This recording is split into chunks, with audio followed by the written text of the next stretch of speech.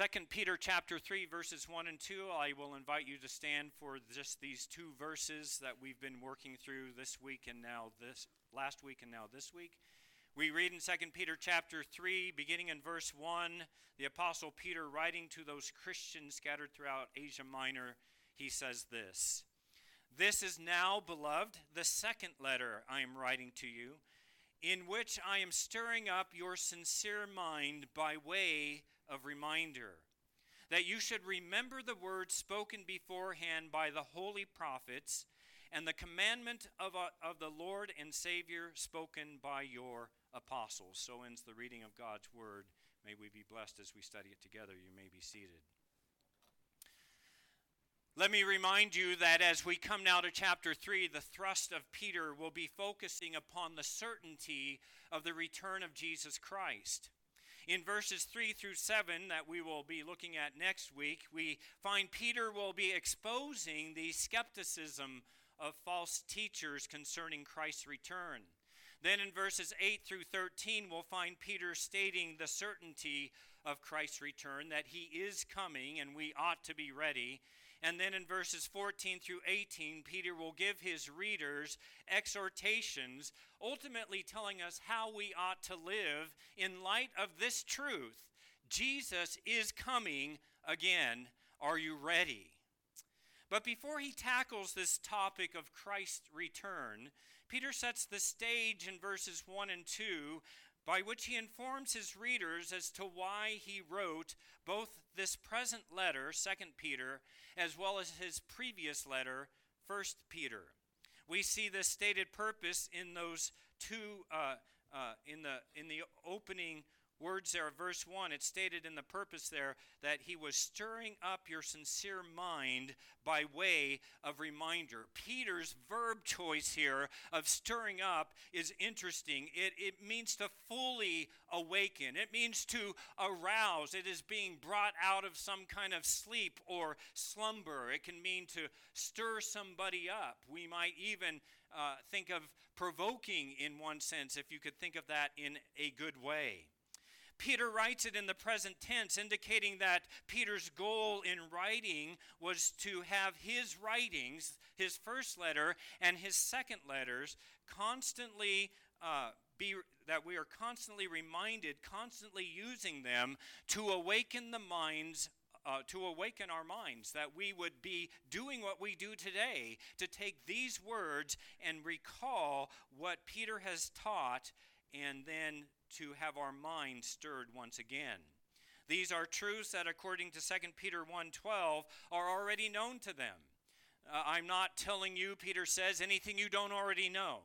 I've taken the time to walk you through these things, and yet I need to have you recall them to your mind nonetheless, because it's possible that as you get busy in your lives, you may forget.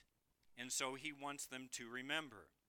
It would seem that Peter's intent as he begins this final segment of 2 Peter was to have his readers pause and reflect upon what he has written. He stops in the middle of or at the end of this treatise on false teachers, and just before he speaks about the certainty of Christ's return, and he says, "Remember the things that I've written to you." Since 1 Peter is not a rebuke on false teachers, but rather it is an exhortation on living rightly, living godly before God, regardless of our circumstance, regardless of persecution, regardless of sufferings, the desire now that Peter has is to reawaken them to all of these truths. Peter wants them to remember what he had written concerning living holy and blameless lives in his first letter. And now he wants them to remember what he has just written with this additional teaching of how to identify false teachers. How do you know what they look like so that you may avoid them? When we look at verse 3, we'll find Peter then call his readers to focus on the very particular heresy of his day, and that heresy or false teaching was that there is a denying that Christ is returning at all. But before this are these reminders to remember the truths proclaimed to them, the truths that he has conveyed and truths that we're going to find their root, find their source, not in the opinions of men, but as he will say, according to the holy prophets of the Old Testament, as well as presently through our Lord Jesus Christ by means of his apostles, of whom Peter is one. By way of application, as before we even begin, let me remind you that the way to rightly awaken one another's souls is not with current events. The way to rightly awaken our souls is not through the speaking of politics. It's not through the use of human logic or even our own persuasive arguments. It is not our mere presence to console one another or to comfort one another or to even correct one another. No, the proper way to awaken the soul is by the means of calling one another to remember the Word of God. It is God's Word that is living and active and sharper than any two-edged sword. It is the Word of God that is piercing as far and as deep as the division of our soul and spirit, able, as Hebrews 4:12 tells us, to judge the very thoughts and intentions of our hearts. As Peter sets the stage for his comment on the return of Christ, he appeals to what he calls there in verse 1, their sincere mind. And I'd like to focus on that for a moment. The word mind literally translates this way, a thinking through, and speaks of a mind that is meditating, a mind that is thoroughly pondering a matter. Have you ever done that where you've just stopped and thought through something from A to Z, as it were? In context, Peter is commending these believers for having received and having reflected upon the truths that he has presented in his first and now his second letters. He further commends them for the using their minds with the adjective. He doesn't just say, thanks for using your minds. He says, your sincere minds. And the word sincere speaks of that which is unmixed or unpolluted. And it has the idea here that these believers were thinking largely free from wrong considerations, which is why he gave the warning about false teachers. He doesn't want them to have mixed or polluted understandings. The word sincere is used only in this text and by the Apostle Paul in Philippians 1:10. Paul writes to the Philippians saying, so that you may approve the things that are excellent, in order to be sincere, there's our word, and blameless until the day of Christ. In both this verse as well as our text, the context suggests moral and ethical purity. Their minds were morally right and ethically on track. Peter is calling their pure and unsullied minds knowing and committed to the truth, to remain free from immorality and to remain free from heresy. Notice that Peter credits these believers with having such a mind, saying, your sincere mind. And so I ask you this morning, how is your mind? Would it be described as sincere, unpolluted, unmixed, that it's not tainted by the things of the world, but focused upon the things of Christ? Peter knows and declares that the way to keep one's mind sincere is simple. Remember the truth of God's word. The best safeguard against heresy, beloved, is to recall to mind the truths spoken and communicated to us by means of the word of God. We have no other argument. We have nothing else to lean on but the word of God. But why does Peter want his readers to remember the truths that he has proclaimed? As we will see, the most effective antidote to false teaching is to recall and dwell upon the true teachings of the gospel. The most effective antidote to false teaching is to recall and dwell upon the teachings of the gospel. Well, with that summary of verse 1 last week, I took the liberty of stepping out of the immediate context of 2 Peter chapter 3 and setting the stage for this teaching on the certainty of Christ's return, since this was one of the main false teachings Peter had in mind when speaking of false teachers, the denying of Christ's return. And now, we considered last week several truths that Peter had already taught them in these two letters, noting particularly that in the first letter, the theme was suffering and glory, that believers are to understand that any suffering that is endured in this life is but momentary and light when compared to the glory that is revealed to them, will be revealed to them. And when will that glory be revealed? When Christ returns. And so the first 2 points presented to you last week was an exhortation to remember what Peter had written, which was a look at 1 Peter, and then to remember what Peter was currently saying, that was the look at 2 Peter.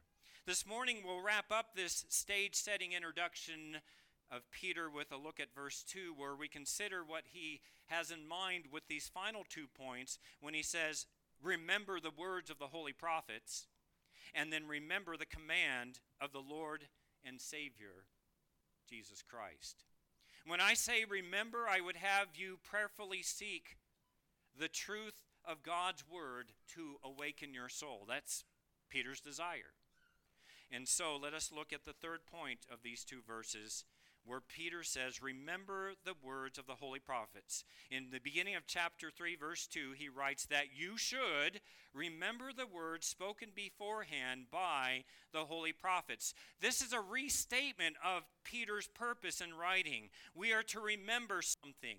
Here he uses the verb remember, and it's actually an aorist in the Greek, which actually simply means this. It expresses the result that Peter desires by reminding them. I'm wanting you to remember something very specific. This is the call that his readers would allow these reminders to stir up their minds to remember. It's interesting. It's something that we're supposed to be engaged in. We're supposed to let it happen to us. It speaks of being spoken to the words of the holy prophets. It speaks to us of hearing the words of Christ proclaimed. A pet peeve of many parents, of teachers, or even pastors is the answer to the so often given to this question: what have I just been saying to you? And the number one answer sometimes given by children and students is what? I don't know. I don't know. Or I don't remember. It does not matter how gifted of a teacher or a preacher, if one does not set his mind on thinking about what is presented so that the teacher gives that prompt to recall the truth, the student will flounder. Such a person is left to his own ignorance then. And ignorance of the truth is what leads to succumbing to false teaching. So Peter wants his readers to remember. Remember what? We find the answer to that. Look right here in verse 2. He wants you to remember the words spoken beforehand by the holy prophets. Now that's actually a mouthful. Remember, people, he says, the words spoken beforehand by the holy prophets. That is a sweeping and comprehensive statement. A more verbose way of saying this could have been to say, remember the words of Moses. Remember the words of David. Remember the words of Isaiah and Jeremiah and Ezekiel. Remember the words of Hosea, Joel, Amos, Obadiah, Jonah, Micah, and the rest, because those are God's holy prophets.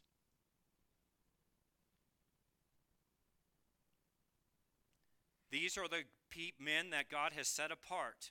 Those who were the men that were moved by the Holy Spirit to speak from God that Peter had already told his readers about back in chapter 1, verse 21. So ultimately, the idea Peter is conveying to us here is that you are to remember the Old Testament. How are you doing? Would you agree that's a lot to remember? That's a lot to remember. Remember the holy prophets, the words of the holy prophets. It is a lot to remember, and there's an implicit thought with all of this, the implication that believers are to be active and engaged in hearing, in reading, and studying what? The Old Testament. That is a lot to remember. And some of you may be wondering now if I'm going to give a review of all that the prophets have spoken. As much as I would like to, We do not have time to do that. But what I do believe is a fair issue for consideration is to look at what Peter has communicated from the holy prophets in these two letters that he has written to them. So that's what we're going to do. We're going to step out for just a moment, and we're going to look at what Peter has conveyed to his readers concerning these prophets. Why? Because these would be the words that were fresh on their minds. This would be the words that they just heard from his previous letter, and now what he is calling them to remember. Where they would say, oh yes, that's right. Peter, you quoted from that prophet when you said. Contextually, what Peter would undoubtedly have in mind with the words, remember the words spoken beforehand by the holy prophets, would be at very least to speak of the passages that he had brought to their mind. So allow me to venture into those things to answer the question, what prophets did Peter have in view when he gave this exhortation to remember all the words spoken beforehand by the holy prophets? While on one hand the answer would be, well, all of it, he and his readers would have first thought about those prophets that he had referred to. Now, when we think about this, interestingly, in our 2 Peter text, we don't have a lot of references to the prophets in this letter. The only clear reference to the Old Testament prophets in 2 Peter is found at the end of chapter 1, where Peter tells us how those men actually wrote. You might recall in verses 20 through 21, he said, but know this first of all, that is not right, is it? Do we not have this in here? There it is. Okay, but know this first of all, that no prophecy of Scripture is a matter of one's own interpretation, for no prophecy was ever made by an act of human will, but men moved by the Holy Spirit spoke from God. So he's telling us how those Old Testament prophets actually communicated the words. It was by the inspiration, by the moving, the carrying along of the Holy Spirit. This is Peter conveying that if they then spoke from God, moved by the Holy Spirit, these men are worthy of being considered, worthy of being listened to, worthy of our hearing and reading. They are worthy in the end of your very efforts to remember what they've said. But, as was made clear in verse 1 of our text, Peter would have them recall what he wrote to them in his first letter as well. And in 1 Peter, we find a number of words spoken by the holy prophets that believers would do well to remember. So allow me to demonstrate this. Beginning in 1 Peter, if you want to turn back there, chapter 1, verses 10 through 11, Peter mentions the Old Testament prophets in the context of understanding what? Get this, in the context of the coming of Christ. He's going to talk about the first coming. He'll make reference to the second coming. But we read here, as to this salvation, the prophets who prophesied of the grace that would come to you made careful searches and inquiry, seeking to know what person or time the Spirit of Christ within them was indicating as he predicted the sufferings of Christ and the glories to follow. Believers are to remember that the prophets labored in their searches, labored in their inquiries. They were trying to figure out when Christ was going to come. Even as much then as we were to apply this to our 2 Peter text, do we long to look into the things that God has conveyed about the return, the coming, the second coming of Christ? These men wrote better than they could have understood, is what the word says. They didn't even get some of the things they wrote. They wrote things down and they were trying to figure out, what does this mean about the person and the coming of Christ? Peter tells his readers that the Old Testament prophets examined their own writings, trying to see what this was all about. And what did these Old Testament prophets know? They knew things like this, beloved, that Christ would suffer. Read Isaiah 53. Read Psalm 22. They also knew that the Christ would be glorified. Read Psalm 16. Such a reflection upon the words spoken beforehand by the holy prophets should cause us to remember the very life of him to whom the prophets speak. They speak of Christ. They point to Christ. We read the Gospels, and what do we find? We find Jesus. What do we find about Jesus? We find that Jesus did miraculous things, but can I tell you something else we find about Jesus in the Gospels? He did not live an easy life. We read in the final week of his life, seeing how he suffered, seeing how he died, and we are to take note that his suffering and his death and his burial and his resurrection were all spoken beforehand by the holy prophets. It wasn't like, where did this come from? It wasn't like, why are these things so? In fact, later after his resurrection, Jesus would take a couple on the road to Emmaus and he would expose them all that the prophets had spoken concerning him, because they didn't get it at the time. As we read of the resurrection account, as we read the book of Acts and the apostolic letters, we find that these sufferings of Christ were but a pathway to glory. Not only his glory, but the glory of all who would have faith in him. We also learn then that this pathway of his glory is the pathway to ours. In Hebrews chapter 6, verse 20, it says that Jesus has entered heaven as a forerunner for us. Did you get that? Jesus has entered heaven as a forerunner for us. For where he has gone, we will go also. Well, how do we get there? I don't know the way. Jesus said, I'm coming back, and I will take you there. The Old Testament prophets spoke of this suffering of Christ and the glories of Christ, and we are to know that in his glory, Christ has blazed the trail for us to one day be in his glory with him if we have believed. Now you say, well, wait a minute. 1 Peter chapter 1, verses 10 and 11 is not a quote from the Old Testament prophets. It's just a description of them. So let's consider Peter's next direct quotes from the Old Testament prophets. We do this so that we might know in part the words Peter has his readers, the words Peter has in mind for his readers to remember. So we look first at 1 Peter chapter 1, verses 24 and 25. And we read what ought to be familiar words to us. For all flesh is like grass, and all its glory like the flower of grass. The grass withers and the flower falls off, but the word of the Lord endures forever. It's a quote from Isaiah chapter 40, verses 6 through 8. And the prophet there extols what? The enduring nature of the word of God. In other words, do not trust the words and deeds of men. Do not trust the false teachers. Rather, trust in the words and deeds of God. How appropriate to remember such a truth, coming off the heels of Peter's teaching of false teachers, those who concocted those destructive heresies, those who maligned the truth with their sensuality and unreasoning minds, not going to the scriptures. And Peter says, remember now the words of the holy prophets who told you to trust in the word of God, not in the words of men. Next, we look at chapter 2, where we find 1 Peter chapter 2, where we find a gold mine, literally, of the words spoken by the holy prophets. Look at me with 1 Peter chapter 2, verse 6. We read these words, behold, I lay in Zion a choice stone, a precious cornerstone, and he who believes in him will not be disappointed. A quote of Isaiah 28, verse 16, 700 years before Christ. The passage anticipates the coming of Christ, at which time he establishes righteousness on the earth. And why would Peter want his readers to go back and remember this? Because those who are looking to Christ and his coming, it's told to us from old, you will not be disappointed.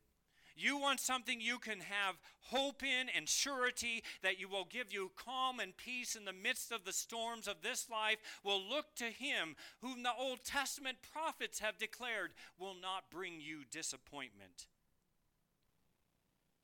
Looking to false teachers only leads to disappointment.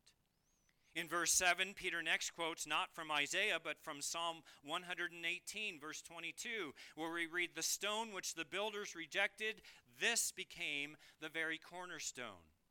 This verse is used by Peter to recap the events of Christ's first coming. Christ was the stone which the builders rejected. There we read. The picture painted here is that many in Israel had refused to receive Jesus as their Messiah or Christ. And what did they do to him? they put him to death. The second half of the psalm tells us, Psalm verse 22 tells us, however, the glorious outcome of this rejection. That while they rejected the cornerstone, that became something of glory for those who would believe. This became the very cornerstone. What a wondrous reminder that the rejection of Christ as Israel's Messiah was not an accident. It wasn't something that God went, what am I going to do now? These people have messed up my plan, so I'm going to go to plan B. There was not a plan B. This was always the plan. It did not surprise God. The cross didn't jump out and cause God to wring his hands. The truth is, all of Christ's experiences, everything he experienced was planned out by God. In other words, they were all in accordance with what? The words spoken beforehand by the holy prophets. We see another quote in verse 8 of 1 Peter 2. And this one's now from Isaiah 8:14 that says, a stone of stumbling and a rock of offense. Jesus, who is the stone, was a stumbling block and an offense to many. The people he came to, Israel, hated and rejected him. This is still true. Since Christ has come the first time, people hate him, and people stumble over the person and the work of Jesus Christ. Peter's point is that believers ought not to be discouraged when we see all of this. Why? Because it's all in accordance with what? What the words spoken beforehand by the holy prophets. But Peter's not done. He quotes in 1 Peter 2, verses 9 and 10. He pulls several Old Testament passages together. He quotes from Exodus and Deuteronomy and Isaiah and Malachi. He says in verse 9 that those who believe in Christ, are you ready for your identity?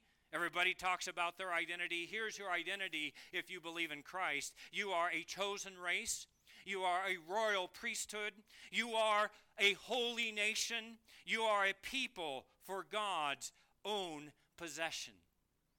Now, what gets me on this is that this terminology was previously only applied to the people of Israel. But now, because of Christ's coming, it is applied to those who are in Christ. What is Peter's desire then from 2 Peter chapter 3, verse 2?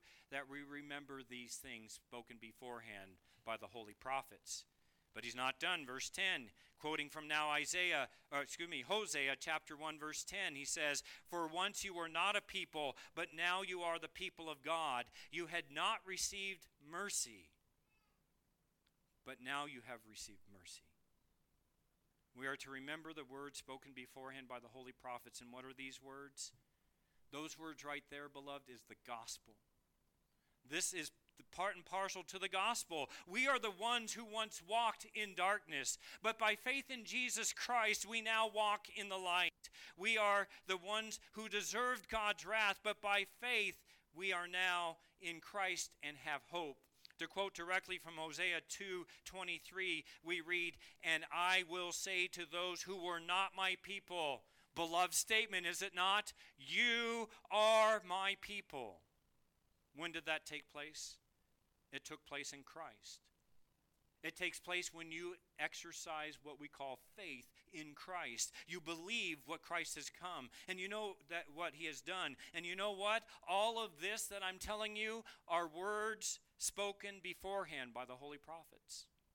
For the sake of time, let us look at just one more example of how Peter quotes from the Old Testament prophets, that which would be fresh in the minds of his readers when we consider this letter. Look at me at 1 Peter chapter 20, 1 Peter 2, verse 22. And we read this, who committed no sin, nor was any deceit found in his mouth. He's quoting from Isaiah 53:9. It's interesting that Isaiah 53 describes what? The suffering servant. It is the suffering servant who comes to bear the sins of his people. Now let me read for you verses 23 through 25. For while he does not directly quote from Isaiah 53, it is clear that Peter has in mind the truths of Isaiah 53. And let me show you this by way of this handy chart that I've put up here. And we read in verse 23, "And while being reviled, he did not revile in return. While suffering, he uttered no threats, but kept entrusting himself to him who judges righteously." Consider that with Isaiah 53:7. "He was oppressed and he was afflicted, yet he did not open his mouth. Like a lamb that is led to slaughter, and like a sheep that is silent before its shearers, so he did not open his mouth." We see it in verse 24, where we read, "And he himself, Christ, bore our sins in his body on the cross, that we might die to sin and live to righteousness, for by his wounds you were healed." And we read in Isaiah 53, verses 4 and 5, "Surely our griefs he himself bore, and our sorrows he carried, yet we ourselves esteemed him stricken, smitten of God, and afflicted. But he was pierced through for our transgressions. He was crushed for our iniquities. The chastening of our well-being fell upon him, and by his scourging, by his wounds, we are healed." And finally in verse 25, "For you were continually straying like sheep, but now you have returned to the shepherd and guardian of your souls." Isaiah 53:6, "All of us like sheep have gone astray. Each of us has turned to his own way, but the Lord has caused the iniquity of us all to fall on him." What is the point? That we should be looking at the Word of God. We should be considering the truths of the Word of God, and remember that God has spoken these things before. Words spoken beforehand by the holy prophets. So we can be certain that such passages would have come into the readers' minds. It is interesting to note that as Peter quotes the prophets, his primary focus on most all of them is with what? The coming of Christ. A lot of these focused on the first coming, but the coming of Christ. This is what Peter now says. I want you to remember. I want to stir up in your mind, awaken you with the truths of that which you find in the holy prophets. That the prophets prophesied that Christ would come.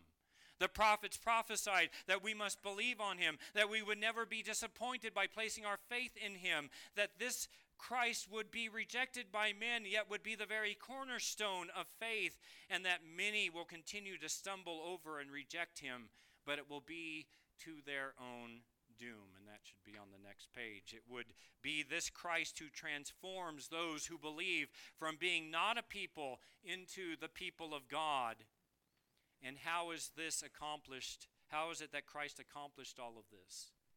Beloved, he is our sin bearer. He is our substitute. He died on the cross in our place. And so we gather this morning, not because any one of us is righteous in ourselves.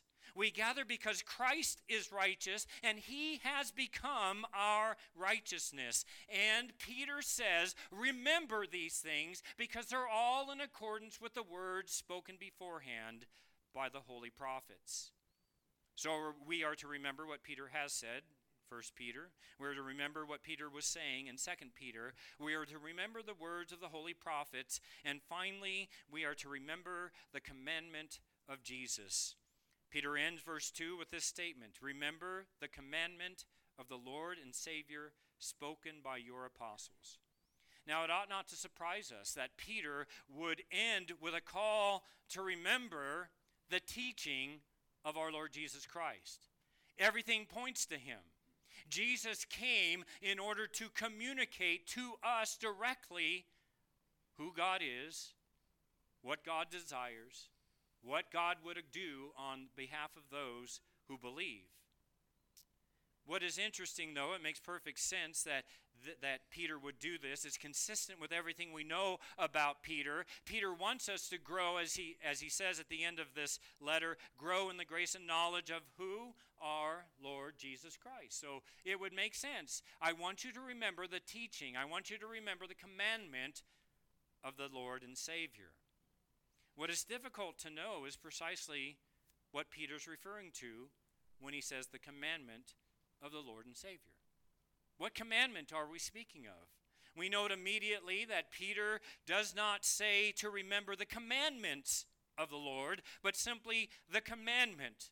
The word means, it's in the singular, and it means an authoritative prescription. This is Christ's demand. So what does Peter have in mind here? Well, I pondered this for a while, and I thought of a lot of things that it could be in the context. I thought of a lot of things in life of Peter that he could be referring to, and I had to finally say, okay, I got to look at what other expositors have said. What is the command? And you know what I found? A number of possibilities. So let me offer you some of these possibilities. Peter may be referring to the commandment of the gospel itself, which is the call to repentance and faith. We'll look at that in just a moment. He may be referring to knowing that Christ is coming back. And there's reasons to think that based on the context. He may be speaking of avoiding the errors and the ways of false teachers because, well, he had just spoken about that. He could be referring to that which he heard from the mouth of the Lord Jesus himself, that we love one another, as John 13:34 says, a new commandment I give to you, that you love one another. As much as I'd like to tell you definitively what Peter had in mind here, in the end, I don't know that we'll know for certain. We do know that Christ has called people to repentance and faith. We do know that Christ has, in his first words of his public ministry, as we find in Mark 1:15, that these words that would set the very tone of his teaching, he said what? The time is fulfilled and the kingdom of God is at hand. Repent and believe in the gospel. And so I just stopped there for a moment and I asked, have you repented and do you believe in the gospel? This is certainly a commandment of the Lord Jesus Christ. Jesus demands that people repent of their sin. Jesus demands that we believe in who he is and what he has accomplished. Is this the commandment of the Lord and Savior spoken by your apostles? Well, I would say what gives this view some strength is that the only other time that Peter actually uses this word commandment in this letter is found just a couple of verses before. Look up in 2 Peter 2, verse 21.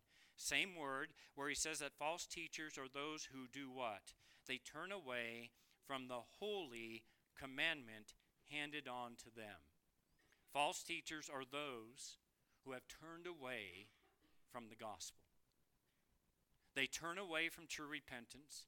They turn away from genuine faith in Christ. In other words, remember the gospel spoken by the Lord Jesus Christ and live by the gospel.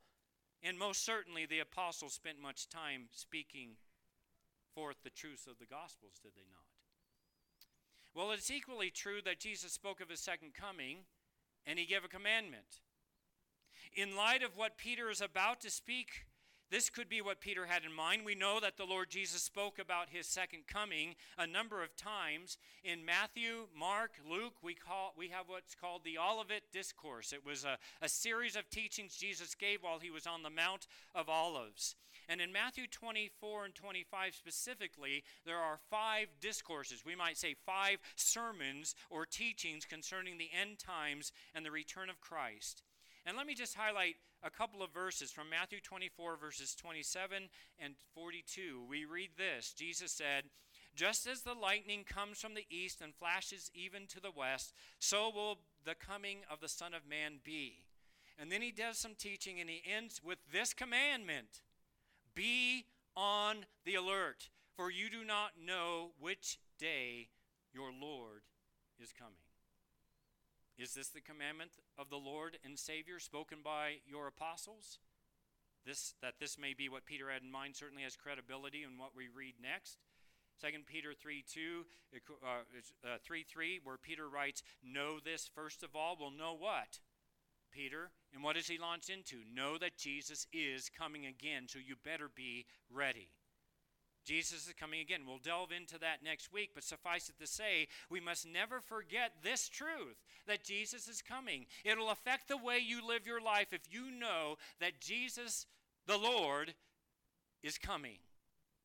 And he's coming to save those who have believed in him, and he's coming to judge those who have refused him. Well, looking at the possibility that this commandment is to avoid false teachers, we know that Jesus often spoke against and spoke concerning avoiding false teachers. In Matthew 7, verses 15 and 16, we read the words of Christ. And here's a commandment, is it not?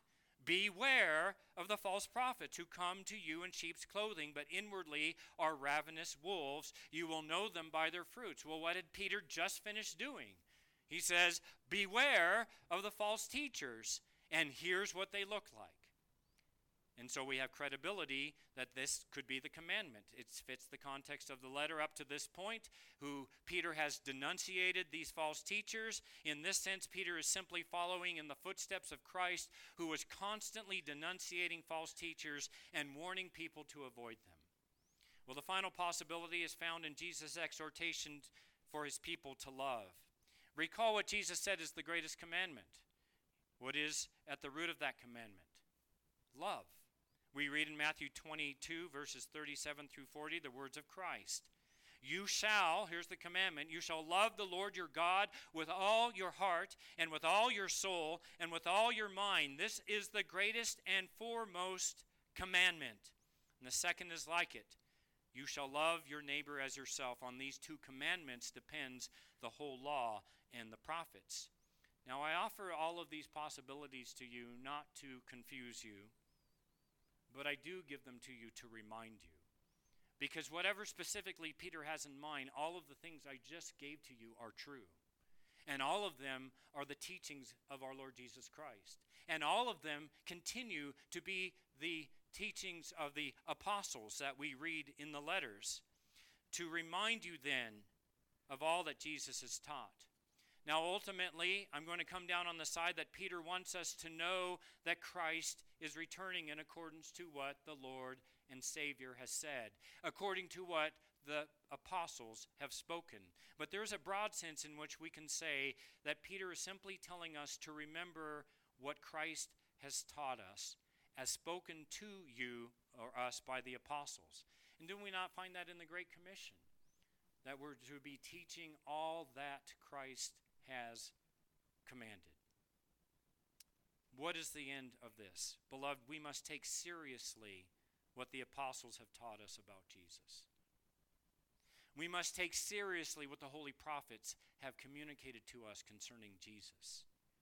Let us take seriously these words, and specifically the words of Christ. Why? Because why do we need this exhortation? Why do we need to heed the Old Testament and the New Testament? Because I already told you that one of the most effective antidotes to false teaching is to recall and dwell upon the teaching of Christ and his apostles. So remember his words. Why do we need this exhortation? We need to remember Christ's commandments so that we will know how to follow and obey him. You cannot follow someone or do something that you do not know. If you do not know what is right, if you do not hear what is right, if you do not read it and study it, then you are very unlikely to keep it. And yet, Peter calls his readers, the Spirit of Christ calls us to remember the words of Christ, to take seriously the gospel accounts, to take seriously what the apostles have said to us about Jesus. Why? Because when we remember, we will follow. As we follow, we obey.